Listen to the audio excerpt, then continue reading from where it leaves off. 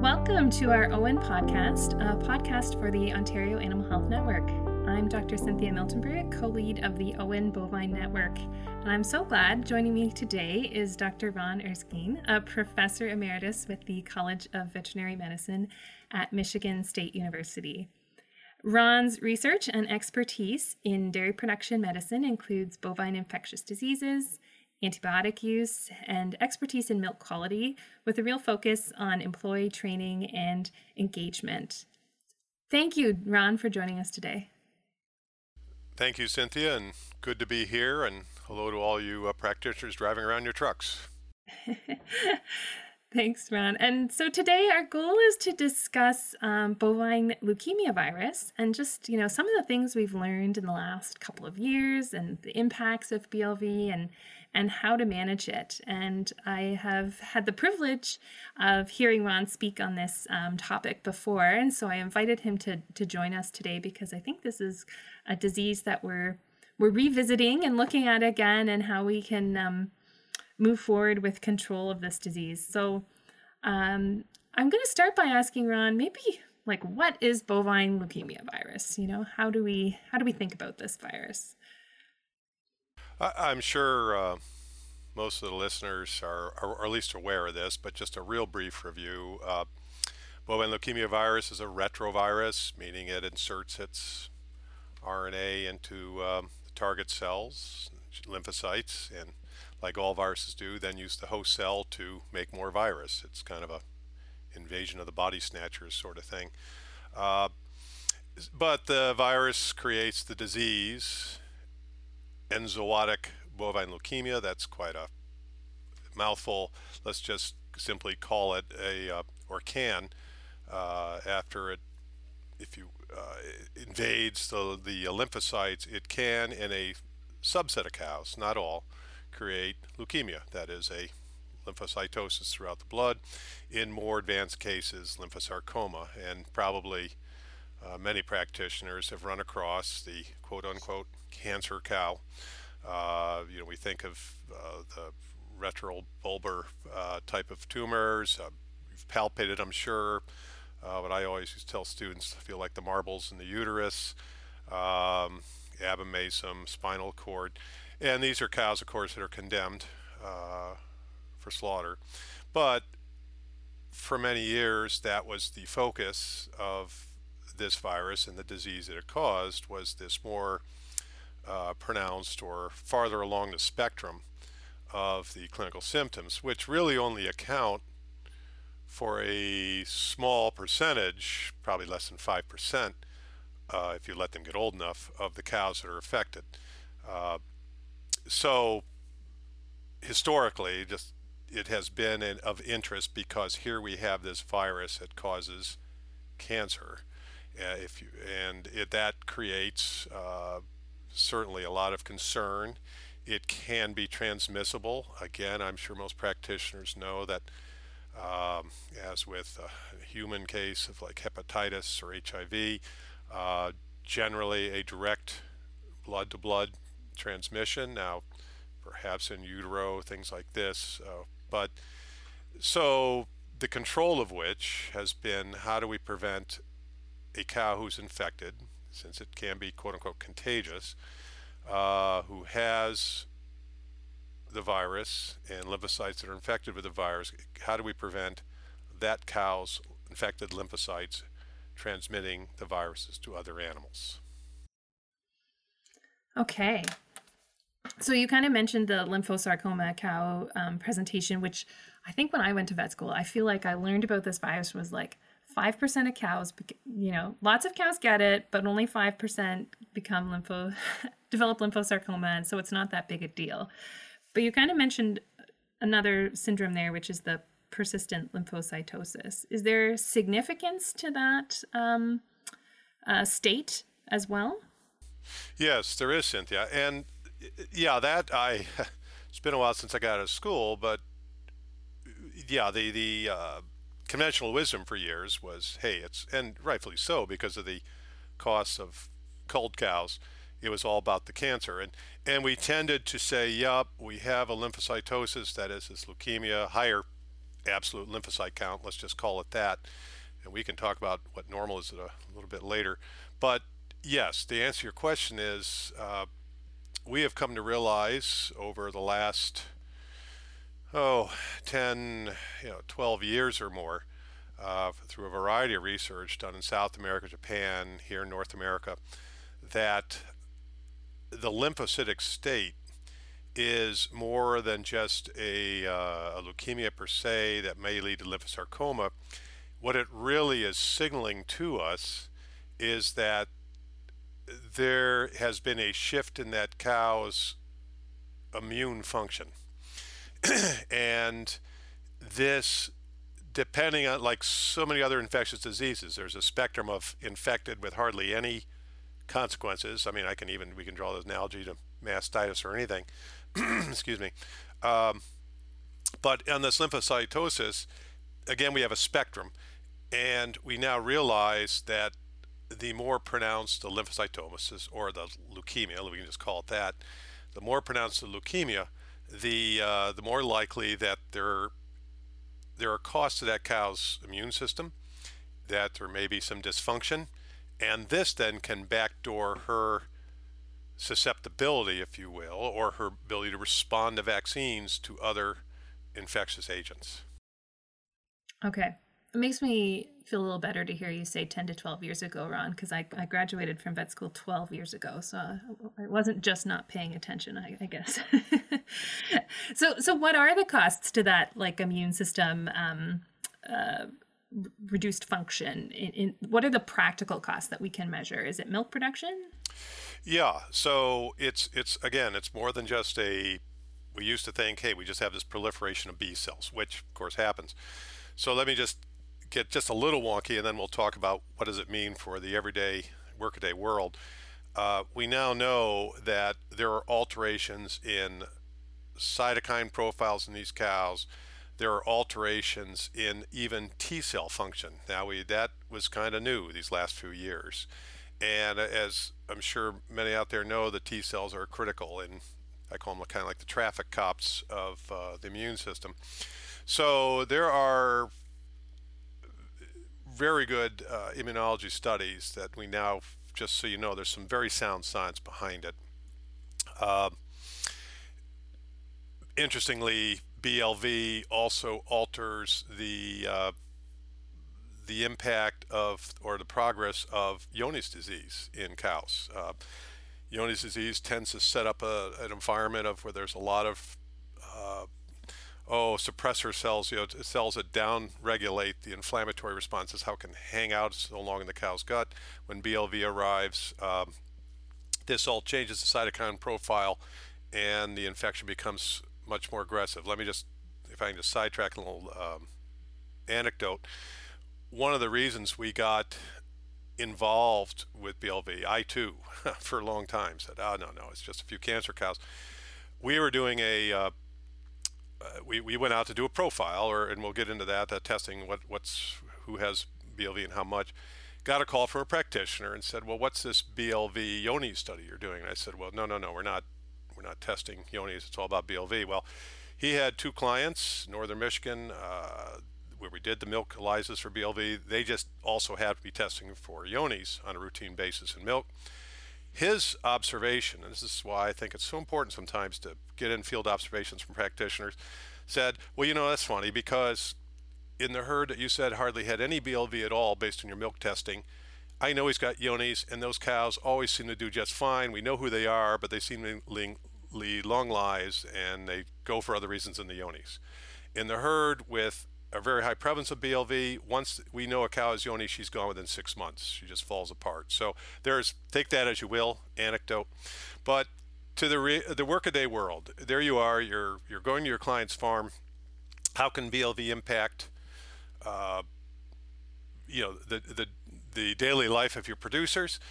Yes, it reduces milk production, and yes, it reduces longevity. And the reasons are, as I mentioned, probably now realize is because these cows, for a variety of reasons, don't respond as well. Depending on the infectious challenge, you have to be careful. For instance, subclinical mastitis, but there are some situations, or vaccines. There's growing evidence that cows don't respond as well to vaccines if they are more advanced on that spectrum of leukemia. So the bottom line is, yeah, it costs milk, and it can cause, well, obviously shorter longevity in the herd for a cow who's infected. What about beef cows? Is the same thing, like an increased risk of culling? That's beef cows get it. They have generally a lower prevalence, but there have been people have looked at that, and it's a little more. I'm not sure to the extent of dairy cows. It's hard to measure, but there have been links or correlations with reduced cow-calf performance in bulls, interestingly enough, when they're involved as transmitters, and they can be in natural service, then that does seem to impact the longevity of beef cows as well. So it's a long list: milk production, longevity, susceptibility to other diseases, vaccine performance in the herd. There's a lot of reasons to prioritize it. How common is this disease, like in North America at this point? Do we have good numbers on it? I believe so. Canada has had a very active program. What I have seen, again, variations between provinces, it's in the 40% range of, now I'm going to stay mostly dairy cows, again, beef cows knock off about 10 or 15% of that, but roughly 40% of the cows have it. I think probably in the States we're a little higher, more like 45 to 50. And if we talk about a herd prevalence, that means you have at least one cow infected in the herd, then it's over 90%. So the likelihood that most of the herds have it is very high. But here's the catch. It is highly variable from almost none to a fair amount, a lot of cows infected. So the prevalence within the herd is different. And one thing we definitely want to loop back to is, okay, and then a cow's infected, but just because she's infected doesn't mean it's all the same. Right. Your number is very interesting because, as I had mentioned to you earlier, we did a little Owen Network study here where we had veterinarians submit blood from cows that their producers had recently purchased into their herd.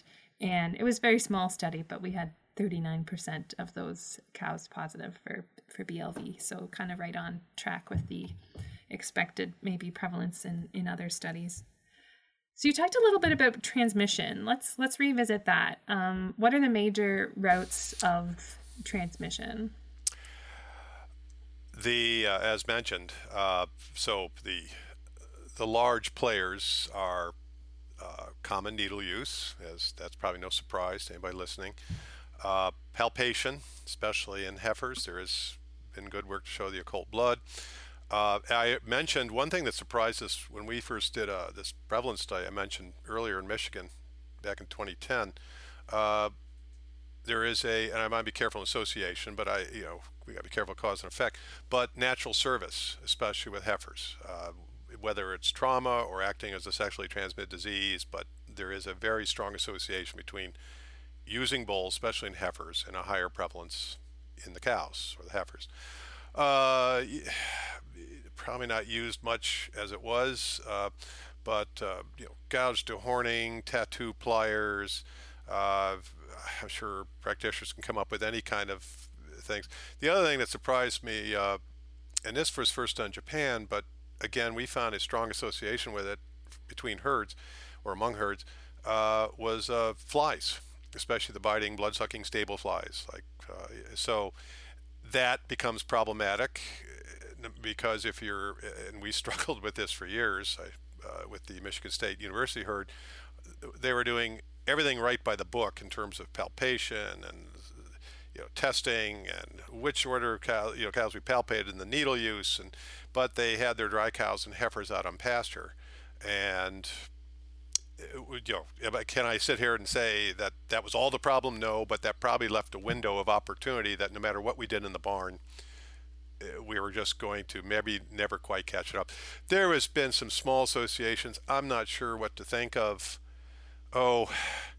Shared feed bunks. We can come back to that when we talk about super shedders. But most of the the issues at hand. And just think of what's going on in the last 10 or 15 years, and I'm not pointing fingers, just this is a reality, all the extensive vaccinations we do, or, Jiminy Christmas, I get out there and, talk about J5 vaccines, and we might be telling somebody sometimes you got to use more than the normal number of shots. Think of all the OVSync shots and all the different patterns of, this was not on the radar some years ago. So unfortunately, and then there's more multiple preg checks. Some people are now doing preg checks at dry off or a second preg check, and all these, and it's good for the reproductive management of a herd, but it also creates more opportunity for that transmission from affected cows to not. Right, I hear what you're saying. There's just all these more chances to transmit. What about colostrum? That is murky, to be honest. There are two schools of thought, believe it or not. One is it's okay to feed milk or colostrum, from infected cows, because the calf is getting antibody protection against the virus, and there are studies that suggest that's a good thing. My take on it is I would be reluctant I wouldn't have a problem maybe feeding colostrum from an infected cow, but I wouldn't want to feed colostrum from a super shedder. And that also has to do with in utero transmission. So, and again, this comes back to, I have an infected cow. I want to keep her on my radar, but there is very much a hierarchy, if you will, of who do I want to care about among the infected cows. And the super shedders, spoiler alert, these are the cows who are more leukemic and are shedding more virus. Those cows I would be reluctant to use in my colostrum bank. Okay, let's delve deeper into a super shedder. Who is that? What is she doing in the herd? Term that first got used by my friend and colleague Paul Bartlett, very good epidemiologist in his own right, my partner in crime on some of the early BLV studies. Just like Johne's, I know it's Salmonella. It's quite simply, or mastitis. It's quite simply that animal that is shedding more infective particles, lymphocytes, and/or virus than another infected animal. I'm trying to remember what the number was that Paul came up with, but it is orders of magnitude that the amount of virus. So what we quantify for an infected cow, if you want to measure virus, is called provirus, called proviral load. That is simply the amount, that's a measure of the infected DNA. Remember, the virus inserts its genetic code into the genetic code of an infected cell, and then it's in that proviral stage, and then at a time, variety of signals, it then switches on that cell to start producing the protein and everything that the virus needs to send out more virus into the cow's blood. So we measure provirus. That's the amount of DNA chips, if you will, that a cow has. And a super shedder is simply one that is much higher. If you took a drop of blood from her compared to another infected cow, she has orders of magnitude higher, more provirus or proviral load than that other cow. There is a very good, strong correlation, as you might guess, between the leukemia or the absolute lymphocyte count of a cow and her provirus load. I mean, that seems to common sense, which gives practitioners an opportunity as a crude measure. You can do provirus testing, but it also gives opportunity for a practitioner to say, hey, look, if I got a cow with an absolute lymphocyte count of 20,000, not uncommon at all for a super shedder compared like to the normal, 2 to 4,000. That cow, if I have two cows who are BLV positive, and I got a cow at 20,000, and I got a cow with only a 5,000 lymphocyte count or 6,000, it's common sense which cow is the super shedder. Okay, so so practically identifying these cows, the method is lymphocyte count. Is that what you're That is saying? yes.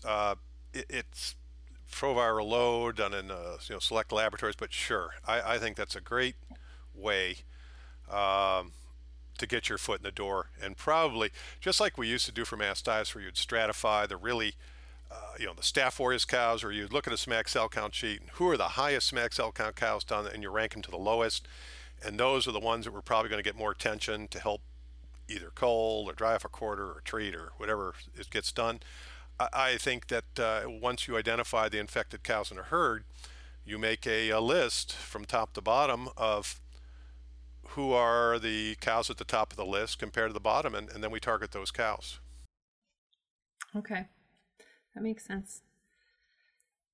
So where do we go from now? We know here, we know a lot about BLV. We have a lot of cows infected in North America. Like, can you be an open herd and have a BLV control program? Do these things go together, or is it like a decision to be closed and work on BLV? Well, in the perfect world, and if BLV was the only consideration that a dairy herd has to consider, or maybe things like salmonella, sure. Ask a veterinarian, would you like a closed herd? How many would say sure? But that may or may not happen. The good news is, and we'll talk maybe a little bit about where do we start, but the good news is a couple things. One, we know that identifying the super shedders and getting rid of that very select small group of troublemakers really works in the face of even when we've had frustration with some of those other control methods we talked about, because there's still flies or the herd isn't open or is still open. And so I think the good news is, where the old dogma had been, oh my gosh, you have to change needles and sleeves. Now, I still don't think we should be stupid about those things. And why, for goodness sakes, if you know your heifers, let's say bred heifers, have a much lower prevalence than your older cows, why wouldn't you, in a herd check, palpate them first and then go to older cows? I mean, let's just use a little basic infectious disease control here. But I think, to your point, I think if we can rank cows, and even if folks are frustrated, and yes, we'd love a closed herd, I strongly believe the work we've done here in Michigan is that the super shedders can really get us headway. To that point, then, can we measure the impact that BLV is having in a herd? Like, what are the metrics that you would look at to try to show a producer that BLV is impacting the herd, when there's so many other things on the list, right, of diseases to work on, everything from mastitis to, lameness to what have you? Is there a way to do that? Cynthia, the analogy I use is the frustration of, think of mastitis, you mentioned that. Where does most of the producer's attention go? It's those clinical cases, right? Or those one or two cows that are really high in my bulk tank. And whereas it's the day in, day out, the other 25% of the cows are in the herd who aren't drawing a lot of attention to themselves subclinically, where the money is really lost. Anybody about mastitis knows that. It's hard, unfortunately. The science is there. Matter of fact, cows who are leukemic are losing 4 or 5% of their production each day, but it's hard to go to a producer and say, aha, look at this cow, and see she's producing lower milk than this one, because as you know, there's 100 other reasons why those two cows may be producing different milk. The best thing I can say is, like the SMAC cell count analogy, is to drive home the point, especially cows who are leukemic, especially those that are more advanced, those, just like in mastitis, are the bigger money losers. Let's target them. But just to get your foot in the door, where I would start would be something simple like, okay, where do we begin? How about, and I know in Canada you've worked out a system of using bulk tank testing, and there is a algorithm that has been developed there of at least qualifying a herd as probably a low prevalence, somewhat in between, and a high prevalence. Maybe a practitioner goes to one of their clients and say, you know what, let's just get a couple usually it helps to have a couple in series. Let's get a couple bulk tanks done and just even get a whiff or not if you might have a lot of BLV cows in your herd. From there, the next step would be, and I know in Ontario you guys do a lot better job of having herds in DHI than we do. I would do what's called a profile, where you test, depending on the size of the herd, but up to about 10 cows, first lactation, second lactation, third lactation, fourth lactation. So one in each category, as close to calving as possible. There is a very good, and then you just see what proportion of cows are infected. And we do this because we want to make sure we get a snapshot of each lactation. If, just off the top of my head, if your client's herd has 30%, 25%, definitely 40 or 50% more of their cows infected, what a great way to say, you know what, let's look at especially the older cows, those that cows are infected, and either do a proviral load test or just simply a white blood cell count and a lymph count. And then you have your foot in the door. Roughly, we have how much in the herd, who has it, younger, older animals, only older animals, and then, okay, let's identify the troublemakers. And we think if we can start targeting these cows, we can really make some headway. Incidentally, it's not just the money these cows are losing. You are really removing the cows that are perpetuating this infection in the herd. That makes sense. That's really a neat approach to start. So the sampling 10 cows from each of those lactation groups would have a pretty high correlation with if you'd sampled the entire herd individually, is what you're saying. Absolutely. We tried that, and it's very good indicator, especially any herd, I'm sure, under 1,000 cows. It would work very well. Right. And the bulk tank test as a screening tool to kind of clue you into low risk, medium risk, high risk herd. I always looking for the least invasive,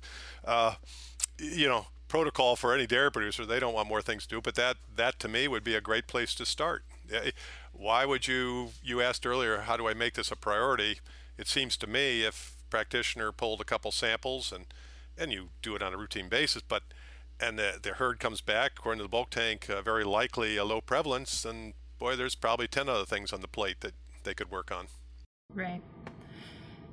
The high prevalence herd, then the next step is to look for those super shedders, you're saying. And you kind of mentioned this, but I just want to revisit it a little bit, is that's just a regular purple top blood sample? Is that what I'm like with EDTA, and then goes for a lymphocyte count? CBC and differential. Yes, that's right. And again, to drive home to the producers, they're going to say, well, why do you want to go out and test 20 or 30 of my cows? Because, explain to them, probably 90% plus of the transmission is those handful of cows, and probably 90% of the milk you're losing from BLV is that handful of cows. In other words, they're still in the hotel, eating at the bunk, all that, but they're just no longer productive. And bigger deal, they're just perpetuating in the herds. That's why we really, really, really like to focus on the super shedders now. Right. The University of Alberta had some work, I don't know, maybe 2 years ago.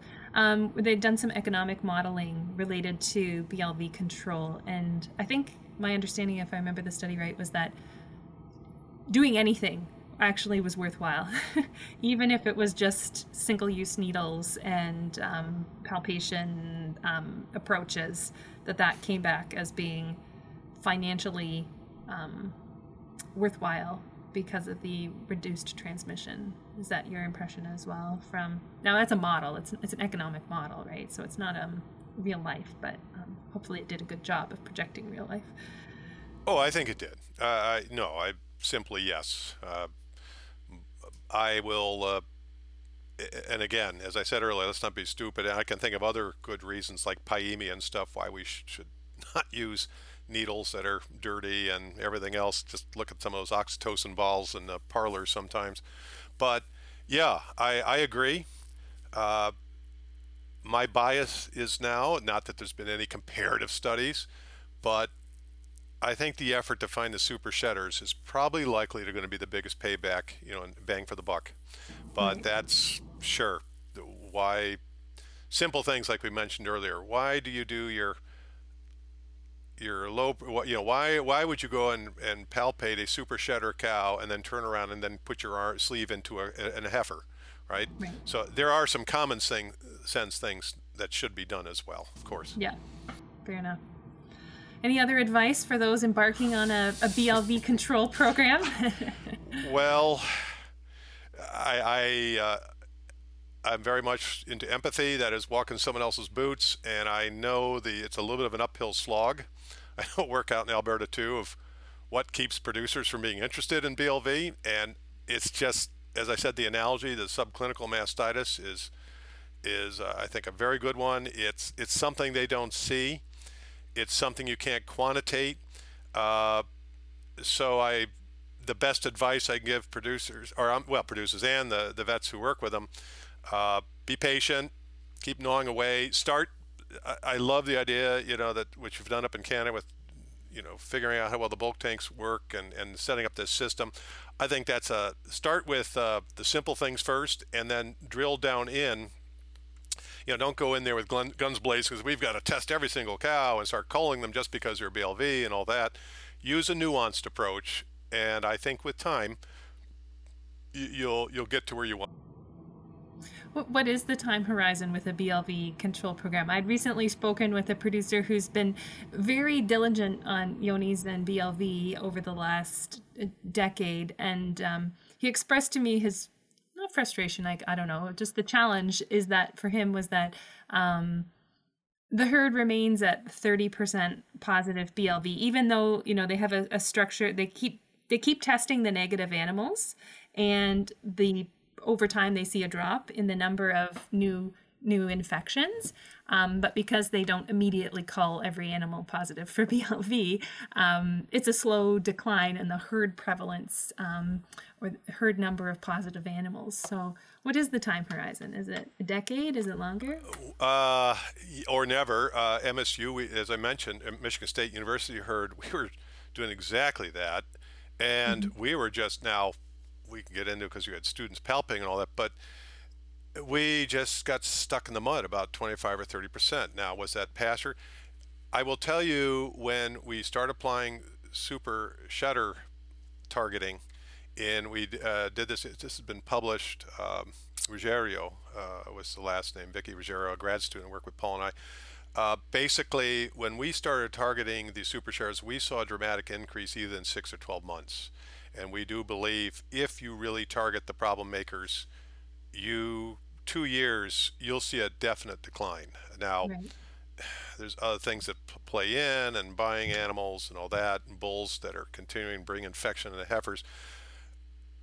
My feeling is if you can use AI in heifers, if you're somewhat clever, you don't do stupid things, as I say, about order of palpation. Pastures are problematic, but if you really set that hit list of super shedders and keep on working your way down the list, I think you can get that disease down to a level within a couple of years, 3 years maybe, and then hopefully you get down to the last 2 or 3, and then you do actually cull the BLV cows and be done with them. Right. The good news is, if an animal gets infected with BLV, they're likely to pop positive on antibodies, at least in blood, maybe milk a little later. Now, heifers would be blood, probably within 6 or 8 weeks. So that's the good news. Unlike Johne's, you don't know who may have Johne's for a long time. If an animal's infected, she will probably seroconvert reasonably. So the nice thing is you can track these animals and don't have a subset of carriers like Mycoplasma or Salmonella or Johne's that you just can't detect because they're not shedding enough, and that doesn't tend to be the problem with BLV. Right, the sensitivity and specificity of the ELISA is very high. Exactly. So it works in our favor. Yeah. Thanks so much, Ron. I feel like you've really hit on a lot of the pieces that have changed in this last decade, and where we need to go. And you've now retired from Michigan State University, and you're writing in your spare time. Do you want to tell us about your books? Well, thank you for the plug. Yes, I am retired, although I still help. It's kind of like a Ken Leslie, retirement. He just keeps on popping up at meetings, and so do I, and help teaching and all. Hello to my good friend Ken. Yes, well, thank you. Writing novels, working on the third one about, go figure, veterinarian embroiled in suspense stories out in Pennsylvania. They're based loosely on events and things that happened to me while I was in practice 35 years ago, and just having a little fun with that. That's super. Thanks so much for joining us today. I really appreciate you spending time with us, and it's so nice to see you again. And likewise for you, Cynthia. All right. Thanks so much. Thanks for joining us today for this Bovine OWYN podcast. For more information about the Bovine OWYN Network and our veterinary and producer quarterly reports, don't forget to check out our website at owyn.ca.